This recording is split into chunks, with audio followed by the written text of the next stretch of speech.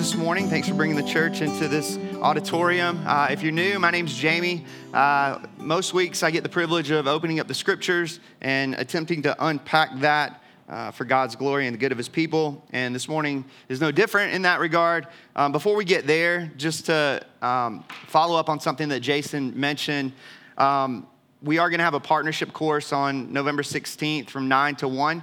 And usually that's a time that we don't explicitly say this, but we tend to not invite existing partners into that time and space so as not to clutter up the room and overwhelm the room in terms of participation. However, because of the rollout of a new format and even new content with respect to the partnership booklet that we're bringing to bear in that context of that course. If you are an existing partner and you're interested in going through that, just to sit in on that and to see this new layout and kind of follow and track with some of the language and some of the ways that some of those things are communicated that we're really seeking to go after as a church, theologically, philosophically, strategically. How many other words can I come up with that end with "ickly"?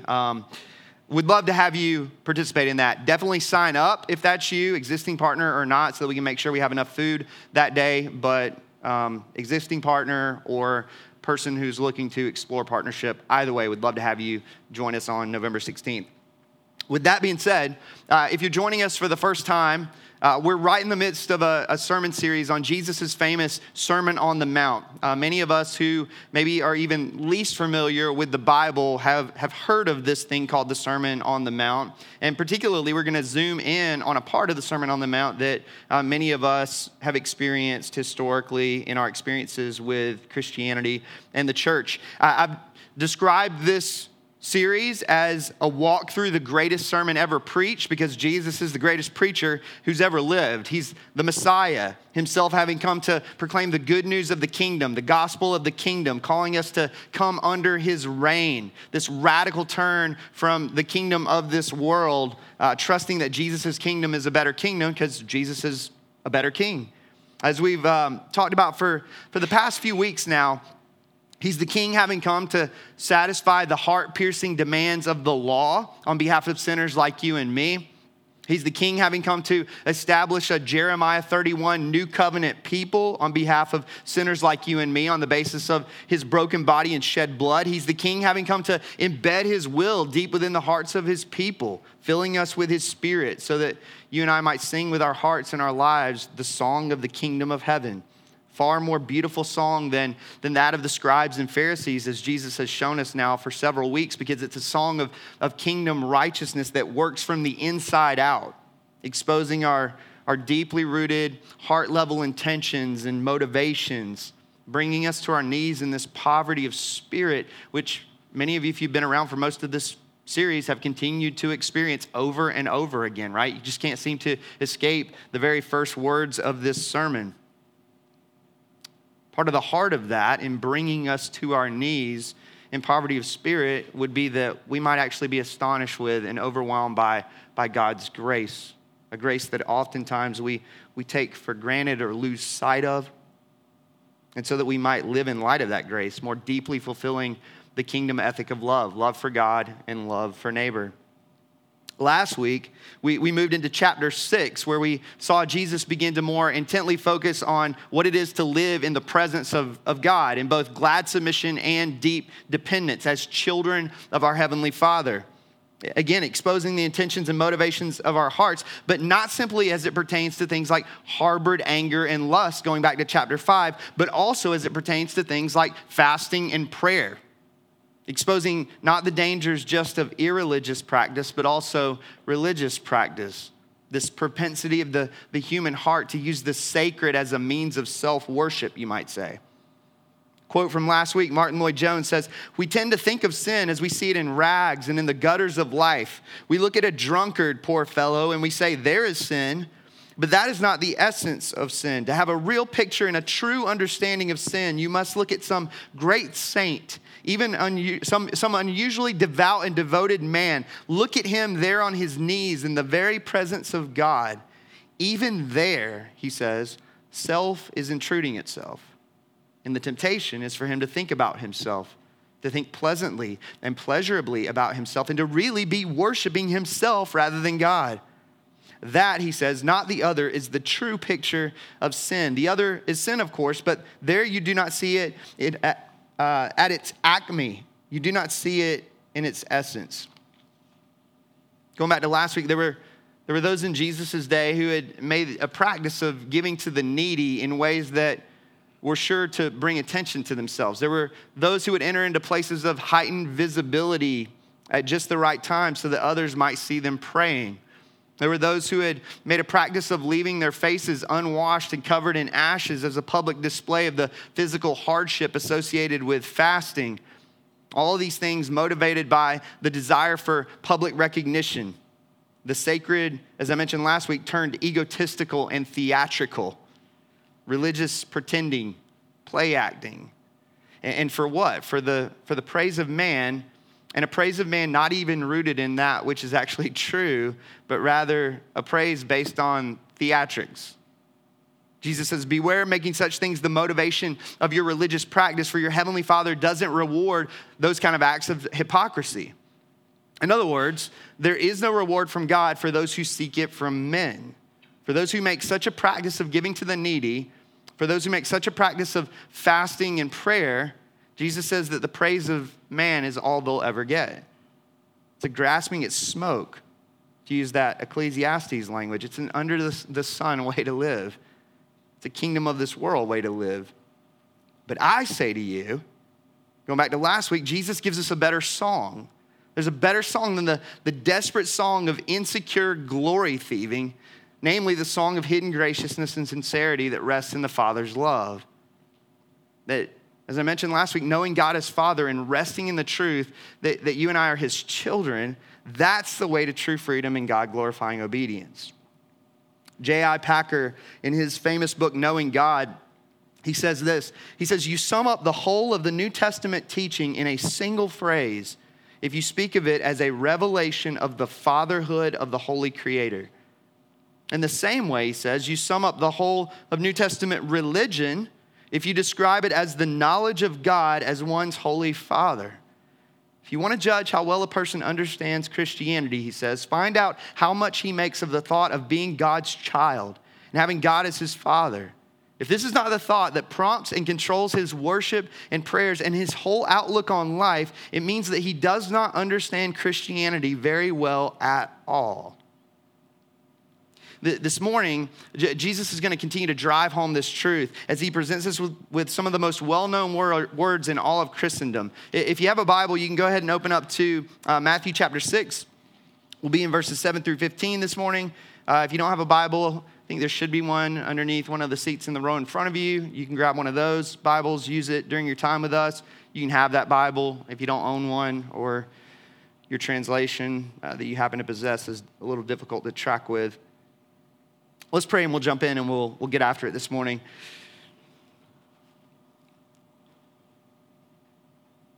Our Father in heaven,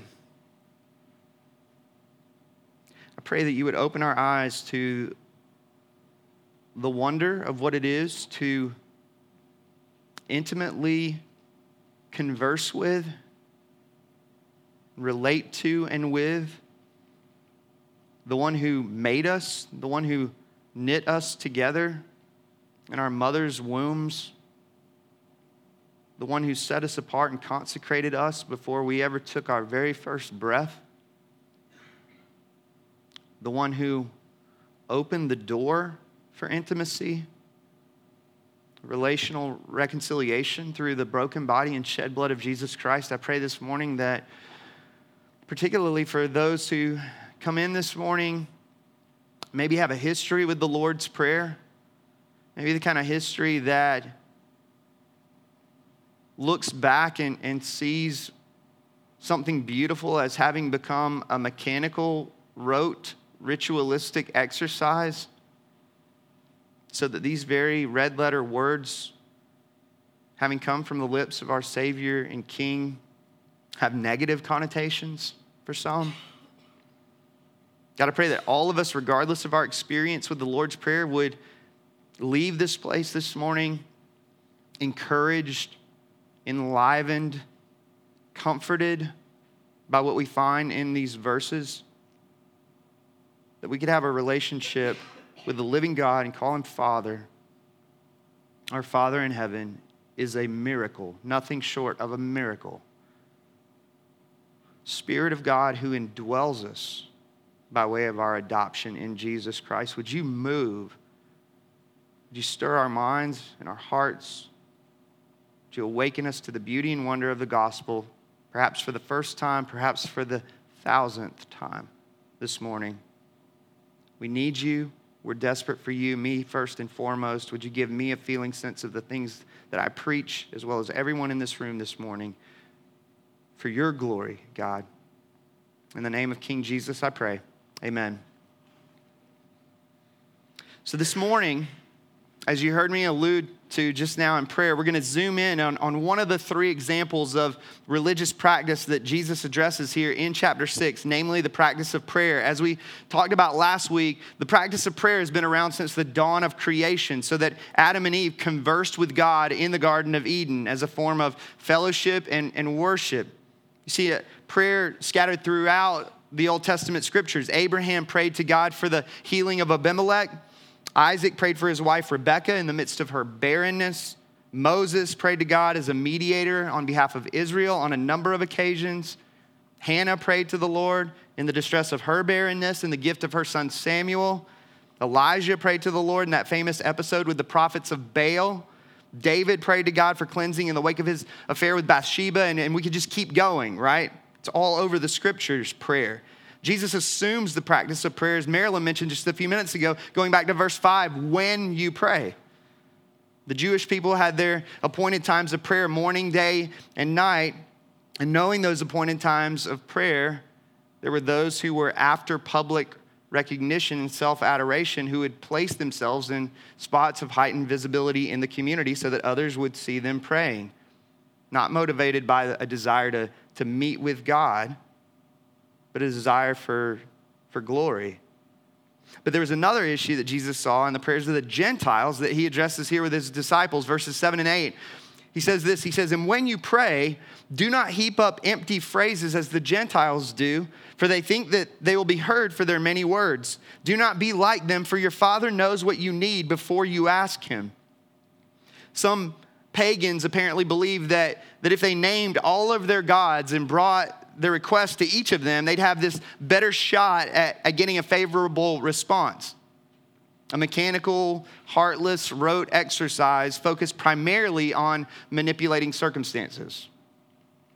Jesus isn't saying that we should never pray repetitiously, which is the very thing that he would actually go on to do in the Garden of Gethsemane. If you read Mark's gospel account, chapter 14, we're told in the Garden of Gethsemane, Jesus said, "Abba, Father, all things are possible for you. Remove this cup from me.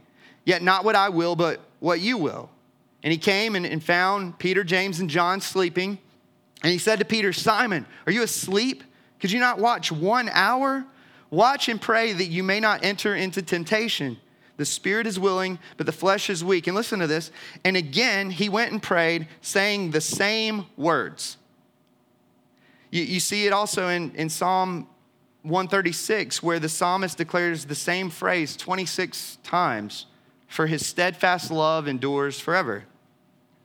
As has been the case throughout the Sermon on the Mount, Jesus is not so much coming after the mechanics of our prayer life, but rather the sincerity of our hearts in approaching our Father in heaven. How then should we pray, you might ask? Well, thankfully, Jesus tells us. He says in verses 9 through 13, "Pray then like this: Our Father in heaven, hallowed be your name. Your kingdom come, your will be done on earth as it is in heaven. And give us this day our daily bread. Forgive us our debts as we also have forgiven our debtors. And lead us not into temptation, but deliver us from evil." Famous Lord's Prayer includes 6 petitions, if you look closely. The first 3 having to do with God's glory, his name, his kingdom, his will. Look at the pronouns. Hallowed be your name. Your kingdom come. Your will be done.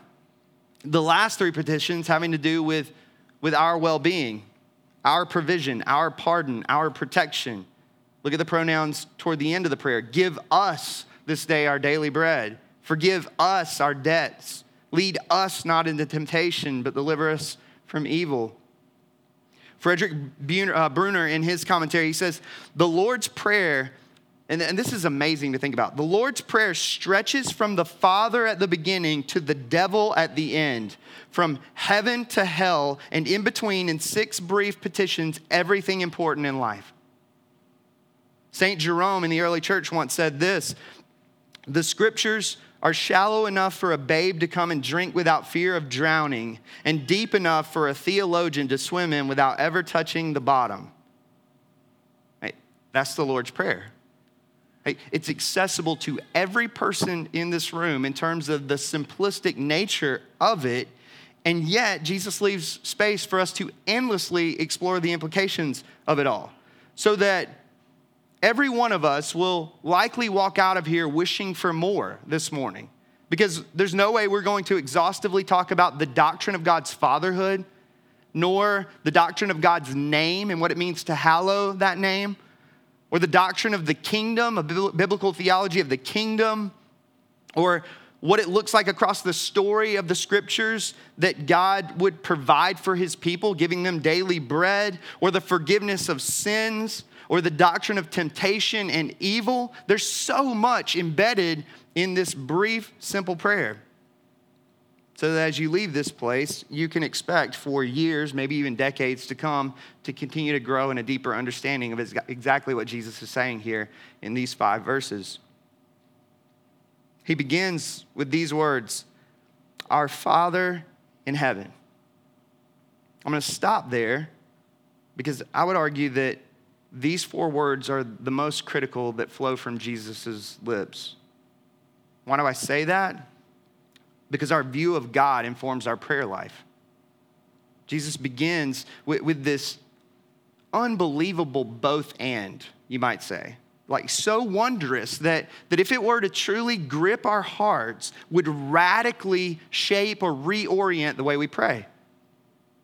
C.S. Lewis, shocker, captures the both and beautifully in his famous Chronicles of Narnia. Many of you have heard this before. In the character of Aslan, very famous scene in the Lion, the Witch, and the Wardrobe, where Mr. and Mrs. Beaver are trying to make sense of who Aslan is to the Pevensey kids. And the kids have this idea in their mind that Aslan is a man, and they come to find out that Aslan rather is a lion. Susan responds with, I thought he was a man. Is he quite safe? I shall feel rather nervous about meeting a lion. That you will, dearie, and no mistake, said Mrs. Beaver. If there's anyone who can appear before Aslan without their knees knocking, they're either braver than most or else just silly. Then he isn't safe, said Lucy. You have that famous line that gets quoted oftentimes, safe, said Mr. Beaver. Don't you hear what Mrs. Beaver tells you? Who said anything about safe? Of course he isn't safe, but he's good. He's the king, I tell you. And then Peter, I'm struck by these words every time I read them because I think they're more profound than anything that's been said up to this point in the story. Peter says, and here's the both and, I'm longing to see him, even if I do feel frightened when it comes to the point. Hey, I've got to be close to him. I've got to wrap my arms around his big bushy mane, like those scenes that you see between Lucy and Aslan. I've got to experience his nearness, yet the thought causes me to tremble in reverent awe because he's the king. Aslan, if you haven't read the stories, that would be a sermon application this morning, by the way. He's the Christ figure in Lewis's writing. But according to the scriptures, it's not just God the Son who embodies this beautiful both and, but also God the Father and God the Spirit. God the Spirit, we know this because of what the scriptures tell us about the Spirit of God. Look no further than the book of Acts. God the Spirit could shake the very foundations of this building right now if he chose to do it. God the Spirit, in his perfect purity and holiness, can be grieved by you and me. And at the same time, wonder of wonders, God the Spirit intimately indwells us. It's a glorious both and. Jesus begins his prayer here in Matthew chapter 6 with the perfect both and representation of God the Father. Our Father in heaven. in heaven declaring that the earth is his footstool as he sovereignly rules over all things. Like God is so incredibly majestic and holy so that our most reverent thoughts of him fall short of his glory. And yet, we can approach him as our Father, the royal children of God that we are. Is that not amazing? So that intimacy with God is not sacrificed on the altar of reverence toward him, nor is reverence toward God sacrificed on the altar of intimacy with him.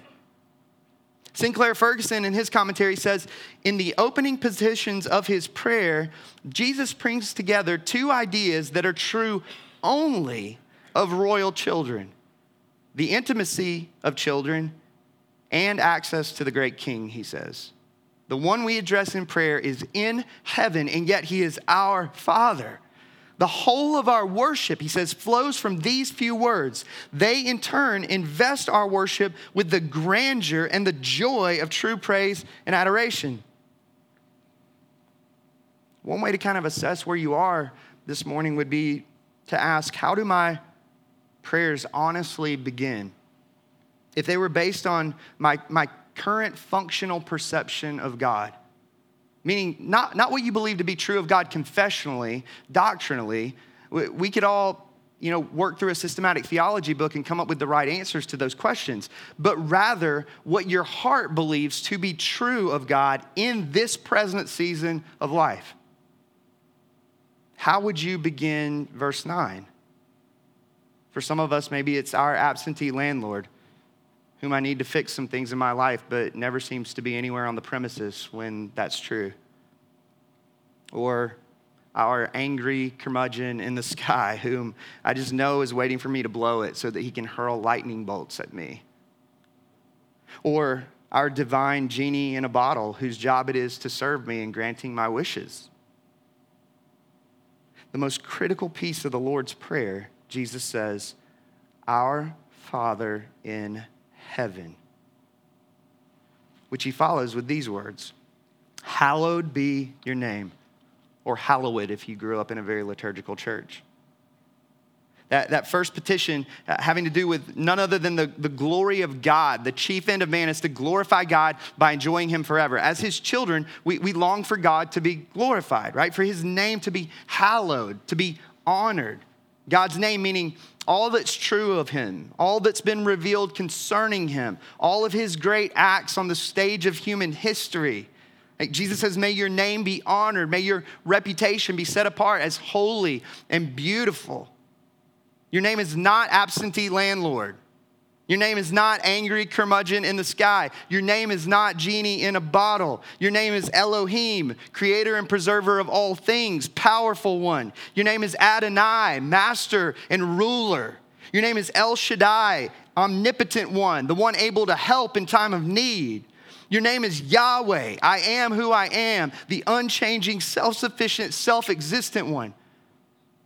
Your name is Father, the one who's adopted me as his own. God's name is to be hallowed. And yet, as we've seen throughout this series, the kingdom of this world stands opposed to God's glory and honor. How is the hallowing of God's name going to happen? Jesus goes on to say in verse 10, your kingdom come, your will be done on earth as it is in heaven.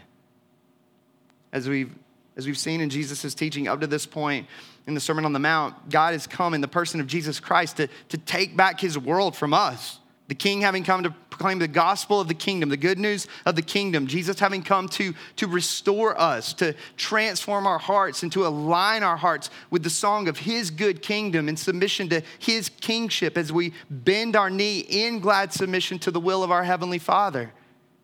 So that we hallow God's name. We honor God's name with our hearts and our lives, while at the same time longing for the consummated kingdom of God, God's renewal of the entire created order as we know it, his eternal kingdom established here upon the earth, what theologians refer to as the age to come. We sing about it around here from time to time. There's a far kingdom on the other side of the glass, and by a faint light we see. Still there is more gladness longing for the sight than to behold or be filled by anything. As the Apostle John says at the end of the Bible, as it's laid out for most of us, amen, come Lord Jesus. Father, your name, your kingdom, your will.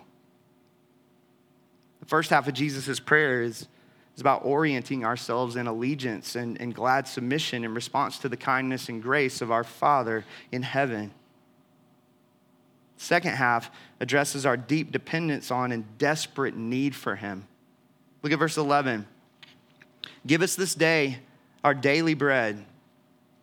Having begun with the glory of the Father and his kingdom, Jesus moves into the neediness of the Father's children. A prayer for provision, for our Heavenly Father to meet our needs. The language of daily bread surely would have brought to mind the story of the Exodus for those sitting on this mountainside with Jesus. God providing manna from heaven for the wilderness wandering Israelites between the time of their liberation from Egypt and their entrance into the promised land. Like Israel, we talked about this in the Hebrews series, we live as Christians between the time of our liberation and our entrance into glory. And like Israel, we're dependent upon and desperate for the Father's generosity in giving us the basic necessities of life. It's this posture of neediness and dependence, which just, again, goes back to the beginning of this sermon. A posture toward God that doesn't take for granted that which comes from his hand as our Father, which is actually what compels our own generosity, right? God's been kind to me in meeting my needs. How can I not participate in meeting the needs of others? Acts chapter 2. He's provided me with food on the table and food for the soul, both now and at the marriage supper of the Lamb to come. Revelation 19. Jesus goes on to say, verse 12, and forgive us our debts as we also have forgiven our debtors. He moves from provision to pardon.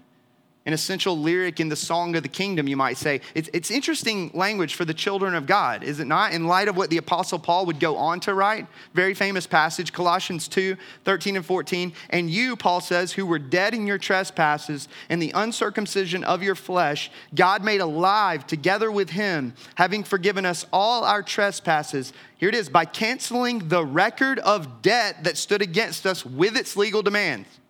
This he set aside, nailing it to the cross, Paul says. So that it's not crazy for us to sing, oh, praise the one who paid my debt and raised this life up from the dead. It's not crazy for us to sing, Jesus paid it all. And at the same time, God wants us to confess our sins as we sin, just like King David, Psalm 51. Coming to him for forgiveness in the confidence of justified adopted children approaching their heavenly Father.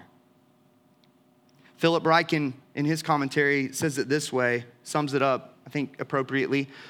He says, the debts we ask God to forgive when we pray the way Jesus taught us to pray are the very debts that were crucified with Christ at Calvary. So that the poor in spirit see the depths of their sinful condition. They are those who mourn and run to the Father for restoration. And isn't it really good news that this is a Father to whom we can confess our sins? A Father whose kindness does lead to repentance?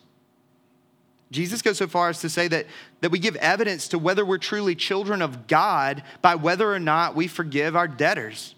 If we don't forgive others their trespasses, it shows that we haven't truly internalized the grace and forgiveness that we've been shown in Christ. One of the great signs that God's grace has truly deeply worked its way into our hearts is the ability to both receive it and extend it. If hearing Jesus saying to the Father on our behalf, and just stop and listen to Jesus speaking these words on your behalf, Father, forgive them. Like, how could we not respond to that by directing that same wondrous pronouncement toward those who have sinned against us? As challenging as that may be, when we actually put tracks on the ground for that.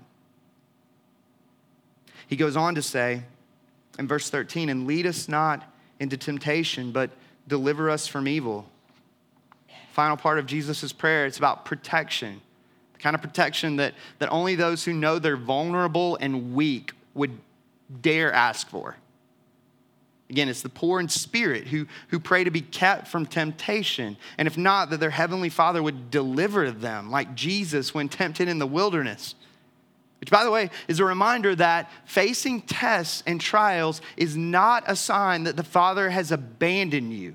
I don't know what you're going through this morning, but if that's you, if you go, I'm in the midst of a test, I'm in the midst of a trial, know, as a child of God, the Father has not abandoned you. Any more than Jesus was abandoned by the Father in his time of testing, going back to Matthew chapter 4. Rather, it's a sign that the Father is actually with you and will deliver you from evil. 2 Timothy 4:18, Paul says it this way. Confidently, Paul says, the Lord will rescue me from every evil deed and bring me safely into his heavenly kingdom. To him be the glory forever and ever. Amen. We know that our final deliverance from evil will come when Jesus returns to set all things right on that day, to use that Narnian language, when the white witch and her band of followers will be banished forever. And we, God's children, will live, think about this, happily ever after in a world where temptation and evil shall be no more. Jesus goes on to say, I find this interesting, verses 14 and 15, for if you forgive others their trespasses, your heavenly Father will also forgive you. But if you do not forgive others their trespasses, neither will your Father forgive your trespasses. I mean, Jesus could have stopped in verse 13, right? He summed it all up. In some sense, he's bringing in a repeat here, right? Why would he do that? And in doing so, why would he go back to the piece having to do with debts and debtors, of all the things Jesus could have put on repeat in the Lord's Prayer? There's a bit of that left to speculation. Perhaps it's that at the core of the gospel is the Father's forgiveness. Going back to last week, the word Father shows up 10 different times in the first 18 verses of chapter 6 alone.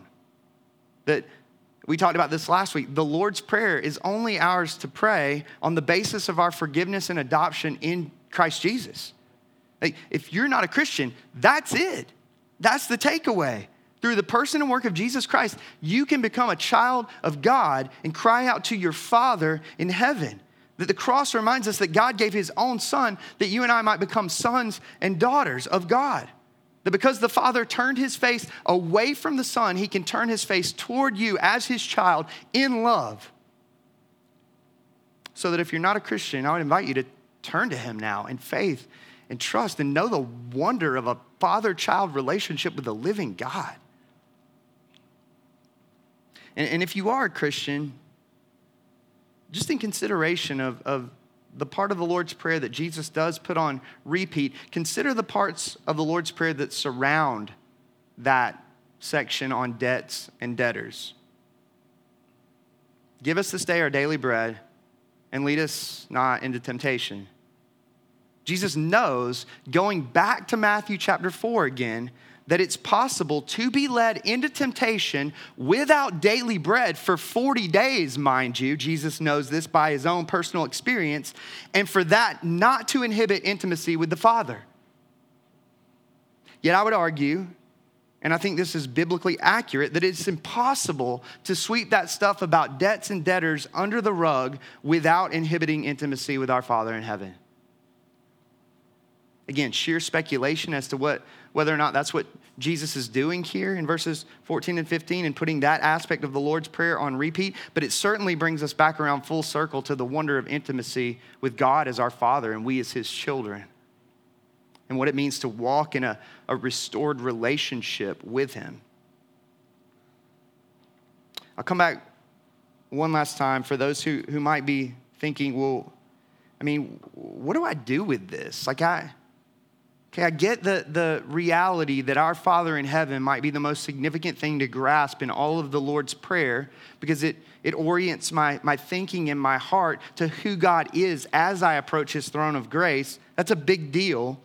But what do I do with this? How do I engage in a prayer like this without it becoming a mechanical, rote, ritualistic exercise hollow of emotion? How do I go about something like that? And that's where I think coming back to Psalm 136 can be helpful. I just invite you to turn there for just a second. And I want to show us something maybe to consider as it pertains to the Lord's Prayer coming out of Psalm 136. Psalm 136, the psalmist, been talking in red letters for too long. In Psalm 136, the psalmist over and over again says, "For his steadfast love endures forever." There's something repetitious about that, right? But notice what's coupled with that repetitious phrase for the better part of, 26 verses? Notice that beginning in verse 1, listen to this language. And then I want to attempt to put this in perspective as it pertains to the Lord's Prayer. The psalmist says, "Give thanks to the Lord, for he is good, for his steadfast love endures forever. Give thanks to the God of gods, for his steadfast love endures forever. Give thanks to the Lord of lords, for his steadfast love endures forever. To him who alone does great wonders, for his steadfast love endures forever. To him who by understanding made the heavens, for his steadfast love endures forever. To him who spread out the earth above the waters, for his steadfast love endures forever. To him who made the great lights, for his steadfast love endures forever. The sun to rule over the day, for his steadfast love endures forever. The moon and stars to rule over the night, for his steadfast love endures forever. To him who struck down the firstborn of Egypt, for his steadfast love endures forever. And brought Israel out from among them, for his steadfast love endures forever." I'm going to stop there. I think you're beginning to pick up on where I'm going with this, I would bet.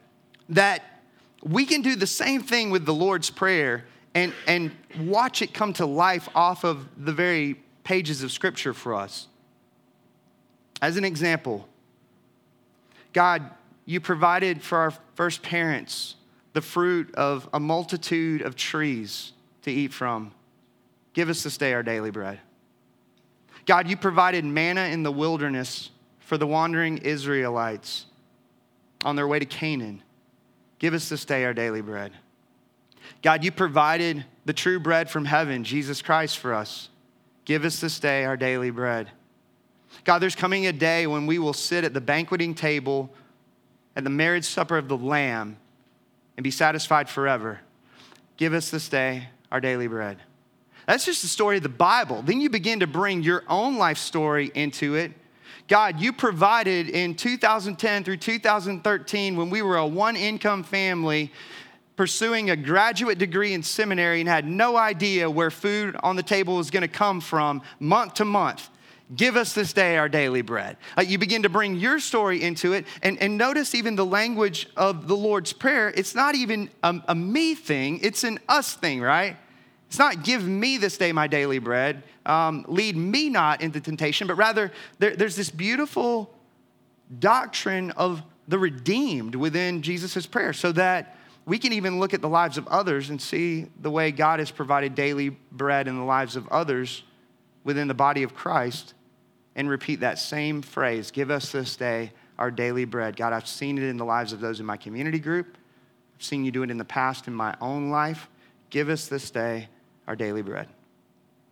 That's one short line out of the Lord's Prayer. We could just do that with every line in the Lord's Prayer and take this Psalm 136 approach and watch God be magnified, honored, glorified in all the ways that he's moved by his mighty hand throughout the course of human history.